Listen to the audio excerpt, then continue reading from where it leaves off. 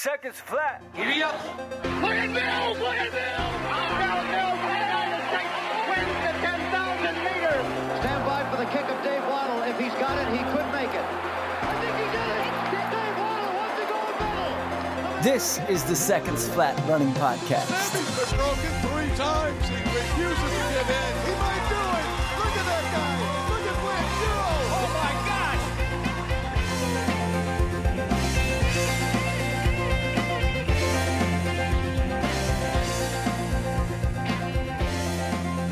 Hey friends, welcome in for mile 96 of the Seconds Flat Running Podcast presented by Run In.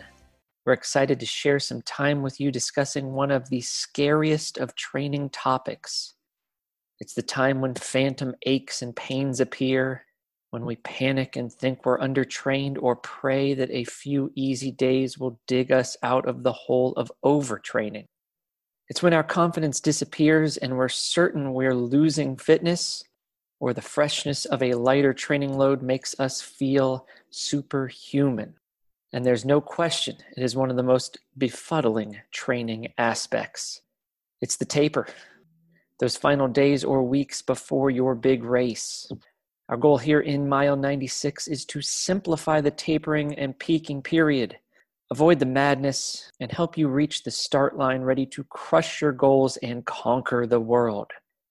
Plus, we're going to break down the current line of super shoes that have changed the landscape of racing and give you some guidance on what you might want to wear in your next race. But first, let's take a look at last weekend's Berlin Marathon.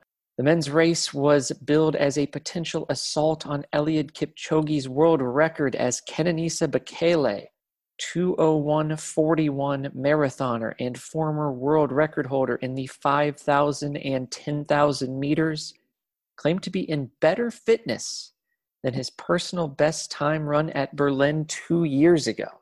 And the blistering early pace suggested a record-setting morning was possible.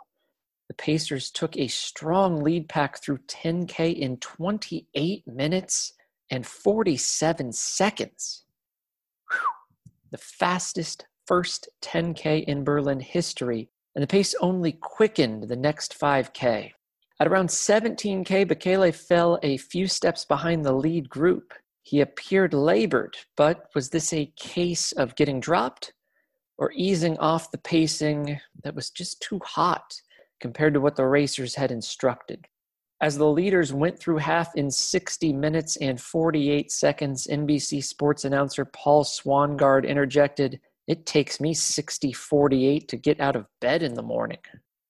12 seconds later, Bekele came through the 13.1 mile mark in 61 minutes, just as prescribed before the race.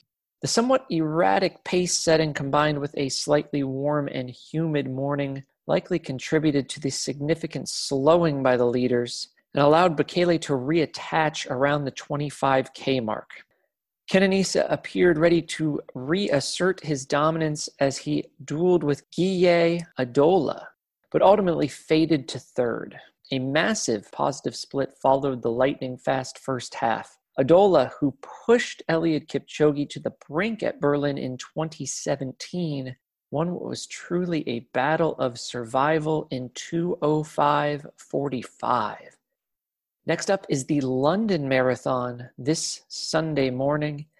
And next week on mile 97, we'll have a full preview, including course strategy for the Chicago and Boston marathons that are coming at you back to back on October 10th and 11th. So if you're running one of those races, you'll definitely want to tune in. All right, let's dive into the taper. The fundamental premise of tapering is a reduction in training load to offset the cumulative fatigue developed over the course of a hard training cycle and to enter your race feeling fresh and sharp. Multiple longitudinal studies have concluded that tapering can yield on average a 3% improvement in performance versus just maintaining your normal training schedule through race day. So it seems obvious. Taper, and you'll race faster. But how is the taper executed, and what should it look like for you? One point we can all certainly benefit from is the agreement in the scientific literature and among experienced coaches that a reduction in overall volume and maintaining or possibly even slightly increasing your training intensity creates the most effective taper. Within that framework, the questions become, how much do we reduce training? What should our quality sessions look like? Do I run less frequently? Does the upcoming race distance matter in determining my taper? What about leading into tune-up races? In considering these questions, we as runners often overthink the process, drum up doubt, and make the final days before an exciting opportunity more stressful than needed. And even athletes with wise coaches struggle with the uncertainty that stems from running fewer miles just when you feel like you are in peak condition. So let's unpack the nuance of these questions with the caveat of remembering that, like effective training, an effective taper is individualized to your needs. You might need to take a risk and trust in some of the principles of tapering that you haven't employed in the past as you experiment with what works best for you. Moreover, remember, being in peak condition and tapering are intertwined. Peaking is the period of prepping your body for a command racing performance.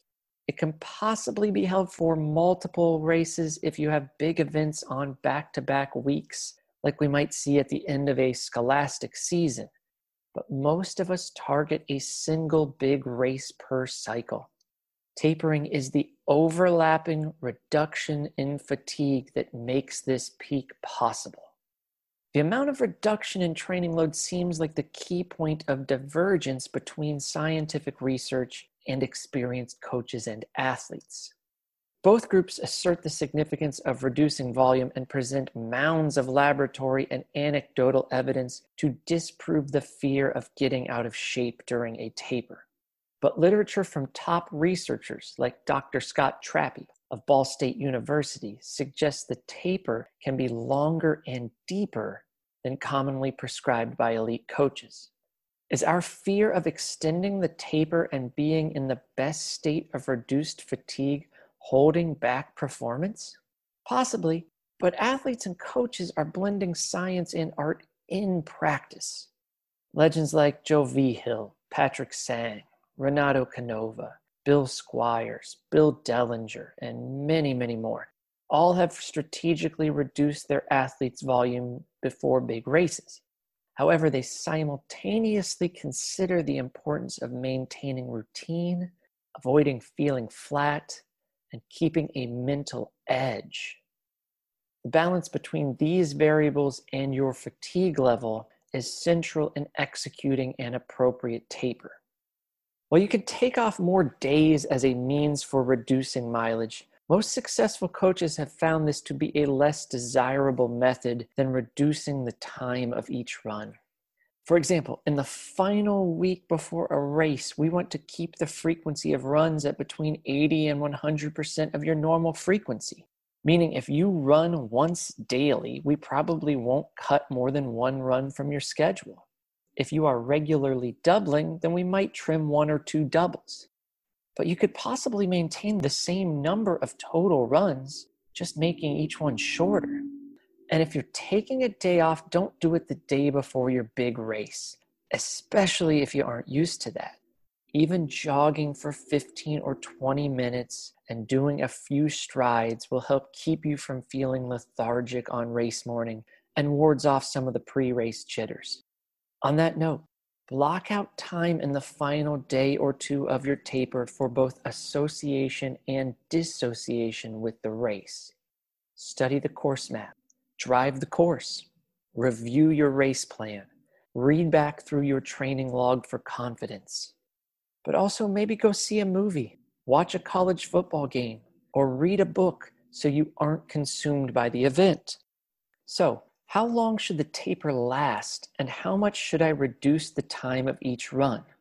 Effective tapers can last between roughly 1 and 3 weeks. One easy day just before the race may leave you feeling tired, and 6 weeks of cutting back probably will lead you into the trap of losing fitness. However, in between, we see a greatly reduced likelihood of either concern. The distance of your race can impact the length of your taper. A peak 5K may warrant a week to 10 days. Your half marathon may require up to 2 weeks, and a marathon may need 3 full weeks. When incorporating multiple weeks of tapering, remember to stair-step your taper with the percentage of total running reducing each microcycle and not dropping off completely at the beginning of the taper. If, for example, you use a 2-week taper leading into your marathon, and your standard Monday run is an hour, and week 1 of the taper, it may be 50 minutes. In week 2, it may only be 40. On these days, resist the temptation to run faster because you're feeling fresh. Stay focused on the target and keep your easy efforts easy. In time, you'll find the best fit for your body and race distance. I've successfully used only a 10-day marathon taper for myself and some of our athletes. This might work for someone who responds well to high volume or who regularly trains on a 10-day microcycle, so he or she feels consistency in training right up to race day. Regardless of the length of taper, your final week of running before the goal race should probably be a 30 to 50% reduction in total mileage from your average training week. And that holds true across distance races. A few more key points here. First, we can't peak a dozen times each year. If your goal for this fall is a marathon personal best, then keep that in your crosshairs. Don't go through the full taper process for a bunch of tune-up races so that you can post great times at shorter distances and feel like then I can extrapolate that to marathon success. Strategically use these races within the larger marathon context. For example, my fall target is a December marathon. On the way there, I ran or will run a September 5K, October 10K, and November half marathon. This is more racing than I'm used to, but I've found some excitement and energy in the return of road races and challenging myself at different distances. So my training plan incorporates slight down weeks in volume in the week leading up to each race, just as I would normally need an occasional cutback week in marathon training. And I'm replacing workouts or long runs with these races and seamlessly continuing on with training. Next, keeping the intensity up is a key way to stay sharp and avoid feeling flat on race day. In general, workouts should become more race-specific as the big day nears, but it's also possible you might benefit from increased intensity during the taper period. From analyzing the training logs of successful runners, this appears particularly true when that increase is slight and for shorter distance races. So a 5K taper workout might increase pace more than a marathon taper workout. In other words, don't spend your entire marathon taper doing full workout sessions at 3K effort. It's probably not translatable. But including work at paces 1 or 2 distances shorter than your upcoming race might translate. Also, remember it takes the body 10 days to even multiple weeks to absorb the adaptations of a training stimulus. You aren't getting better 3 days before the race with your hardest workout of the year. You missed that opportunity a few weeks ago. As they say, the hay is in the barn. But adding some more sleep in those final days can help you absorb those adaptations during your recovery process. Moreover, modulating other variables may keep your taper workouts more productive. As examples, the rest between repetitions can increase and the total number of repetitions can decrease. Now let's get to some example workout sessions you might use in your upcoming taper. 5K and 10K races require high-level mental focus. Engaging for the entire race is difficult. And in a 5K in particular, mental drift can take you out of range for hitting your goal. or take you out of range of the leaders if you want to win. We often work on this aspect during the training cycle in continuous tempo runs. While these are an excellent physiological tool, they also provide the psychological benefit of mentally dialing into a sustained, comfortably hard effort. We can work that same quality in our taper by opening a workout with a steady effort at sub-threshold effort.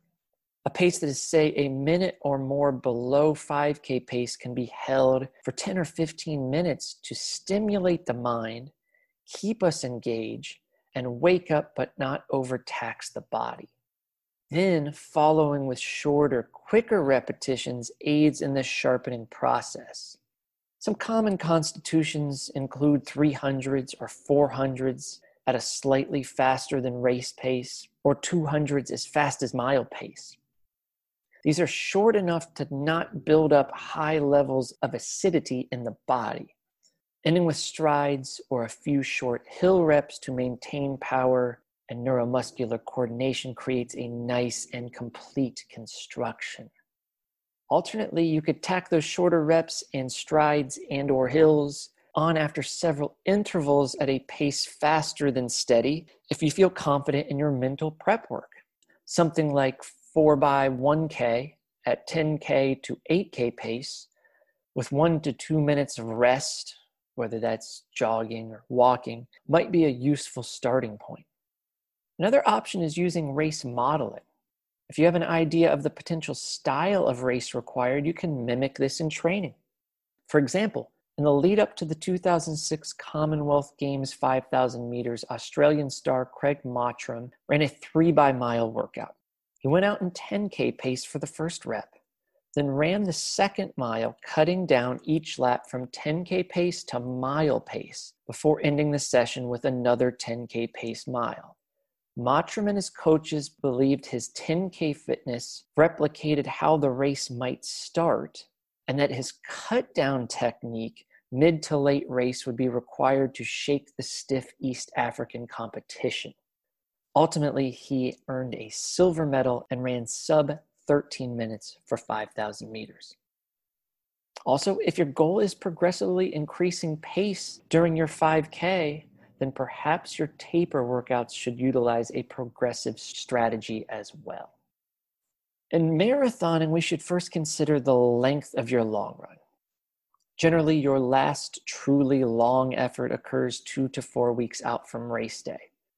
So what do we do a week out from race day? Well, we might see professionals running up to 30 kilometers a week out. Most of us mortals find success with a bit smaller number. I found a lot of runners are comfortable in the 12, 13, 14 mile range. Again, this keeps us in the ritual of doing our long run, but doesn't excessively fatigue the body. Alternately, you may want to base that effort on time. If 12 to 13 miles is more than 2 hours for you, then it's probably too much for a week out. You may also like adding a few miles at marathon effort at the close of your last long run. If so, keep the early pace very controlled and comfortable before gradually working down. Capping any final marathon effort, whether ending a long run or as a standalone session, at 5 kilometers in distance is a safe amount that should be comfortable while also ingraining the feel of race day. However, no marathon is perfectly evenly split. So try to practice effort without getting too caught up in a precise pace. Another method for practicing the feel of any race distance is using a short fartlek workout as a final tune-up. Working a few 1-minute segments at race effort reinforces how race day feels. So a classic one-on, one-off construction might work. Or you might replace your strides the day before the race with several fartlek cycles of 15 to 20 seconds at race pace and 60 seconds easy. Renowned Minnesota high school track and cross-country coach Scott Christensen has long used a single lap of the track at race pace the day before a big 2-mile or 5K race that leaves the athletes feeling confident in the pace, craving more, but not fatigued. Going back to the marathon and half marathon, 10 to 14 days out can be a great spot for a faster workout, bridging you into the taper period, or a final shorter tune-up race. Multiple recent high finishers at the early December California International Marathon have used the race's strategic timing to their advantage and raced 8K or 10K turkey trots a week and a half before the marathon. Greg Meyer won a 10K 2 weeks before winning the Boston Marathon in 1983. Nell Rojas just won the challenging Cooper River Bridge Run 10K 2 weeks before she goes to Boston. I could continue with similar examples. Just be cautious. Know your body and consider if exerting for this distance all out is too fatiguing for you this close to goal day. A workout option instead of racing is the V-Hill Classic of up to 6 times 1 mile, depending on your global volume, at approximately 15 seconds faster than goal marathon pace with 2 to 3 minutes rest.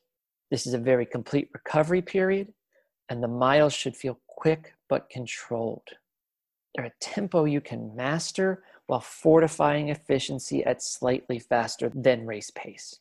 Another workout example in this time frame for both marathoners and half marathoners is a fartlek of between 3 and 5 minutes at 10K effort with 1 to 2 minutes easy between cycles. So at the high end, 10, 12, 14 days out, we could do 5 times 5 minutes with 2-minute easy recoveries, and perhaps follow with either short hills or strides.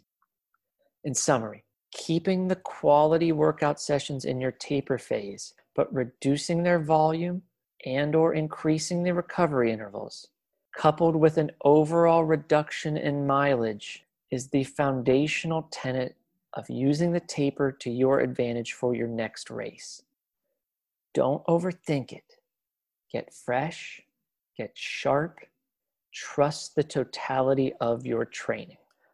Let's move to what you're going to wear on your feet for the big day. The single biggest gear decision we all make are racing shoes. And in the era of super shoes, we have more good options than ever. What was once simply a competition among shoe manufacturers to bring us the lightest racing flats is now a war of carbon plates and futuristic foams. For all of these shoes, my evaluations assess shoe weights at the men's sample size. We'll get started with the brand that changed the game. Leading up to its Breaking 2 marathon in 2017, Nike unveiled the Vaporfly 4%, marketing a 4% improvement in efficiency thanks to its lightweight ZoomX foam and 3/4 length propulsive carbon plate. That shoe since evolved into the Vaporfly Next% and now Next% 2. The Vaporfly Next% series remains my go-to racer.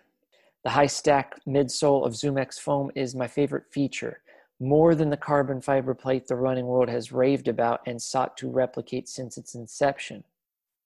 The foam leaves you feeling fresher late in a race and not as banged up after. For comparison, I ran the wet, windy, cold 2018 Boston Marathon in the Adidas Sub 2 flat, a traditional class competitor. While I'm really pleased with that performance, my feet and lower legs were beat up afterward, much as they had been in every previous marathon before the super shoes. Weighing under 7 ounces with an 8mm heel to offset the Next% provides a versatility for racing from 5K to marathon. Where durability was once a major critique of the 4%, more recent models achieve greater durability. Now at $275, $25 more than the Vaporfly Next%, Nike also offers the Alphafly. The Alphafly is certainly more of a distance racer as it weighs in slightly heavier and includes Nike's Zoom Air technology in the forefoot. While laboratory testing indicates even higher efficiency improvement in the Next%, it feels a touch clunkier at high speeds when rapidly turning over, and a quick scan of Nike athletes on most race start lines shows their shared preference for the Vaporfly over the Alphafly. But if you want the ultimate in cushion in this category, or you're entering a road ultra, the Alphafly might be the shoe for you. I've actually made this my go-to for a lot of long runs and feel remarkably fresh the next day and ready for subsequent harder workouts. Nike's ZoomX foam, a Pebax compound that is light and springy, falls in the softer category of super shoes. I prefer a soft feel underfoot at strike.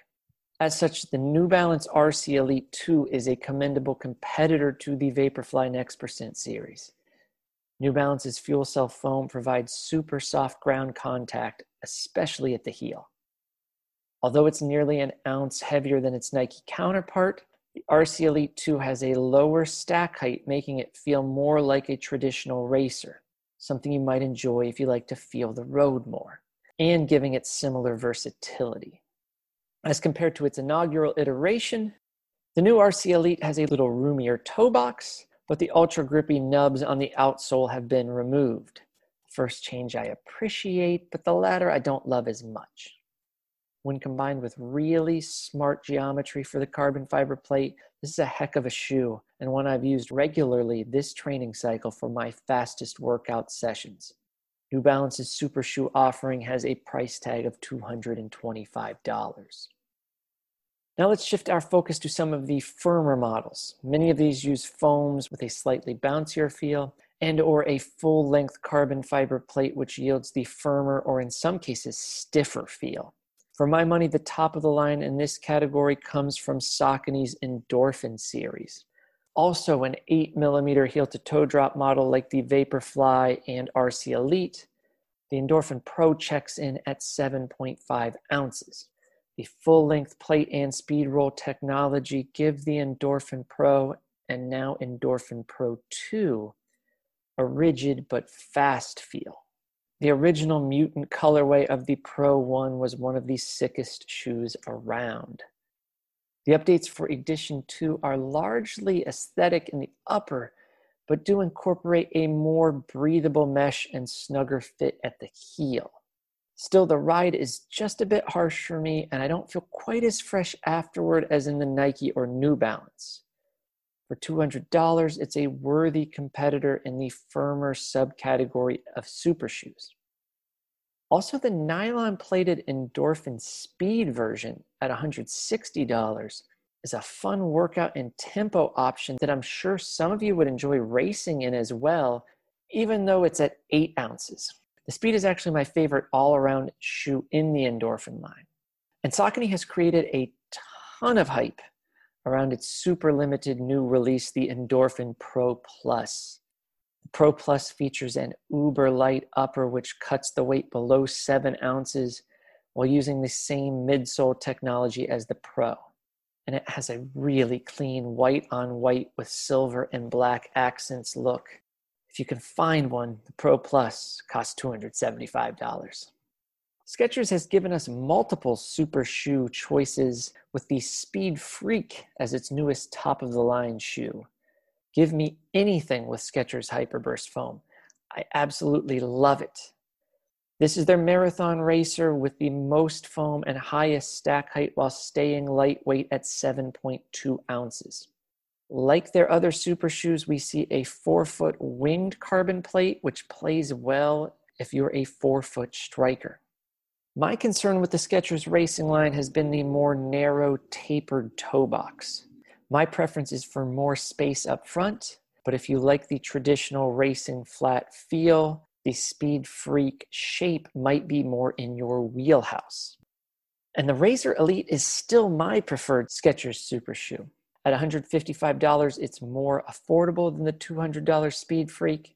And even though it's not truly a marathon shoe, the Razor Elite is crazy versatile for workouts and shorter races. Hoka was one of the first to follow Nike into the business of super shoes, and they drummed up excitement with Jim Walmsley's 100K world record attempt in California where the shoes debuted.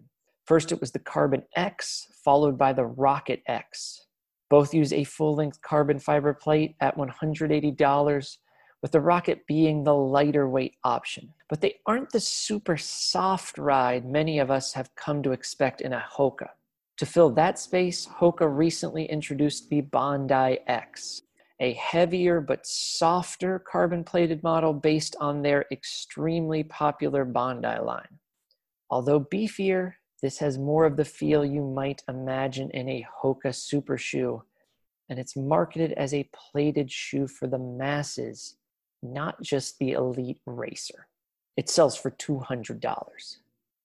One of the biggest positives going for Hoka's racing line is the inherent stability of all of these models. If you are in upstate South Carolina or Western North Carolina, you can, of course, check out most of these models at our presenting sponsor, Run In. There's a couple other competitors out there, with the Adidas Adios Pro 2 being the most exciting to me, and Mizuno now entering the field with their new Wave Rebellion. But I haven't put enough miles on the others yet to give you a full review. So that's the landscape of racing shoes as of fall 2021. Go try a few pairs on and feel speedy as you hit the starting line for your event, tapered and ready to race. That's it from mile 96. We'll see you back here next week as we provide course strategy for the Chicago and Boston marathons and look at the stacked elite fields. I cannot wait for those races. Everyone have a great week, and we'll talk to you soon.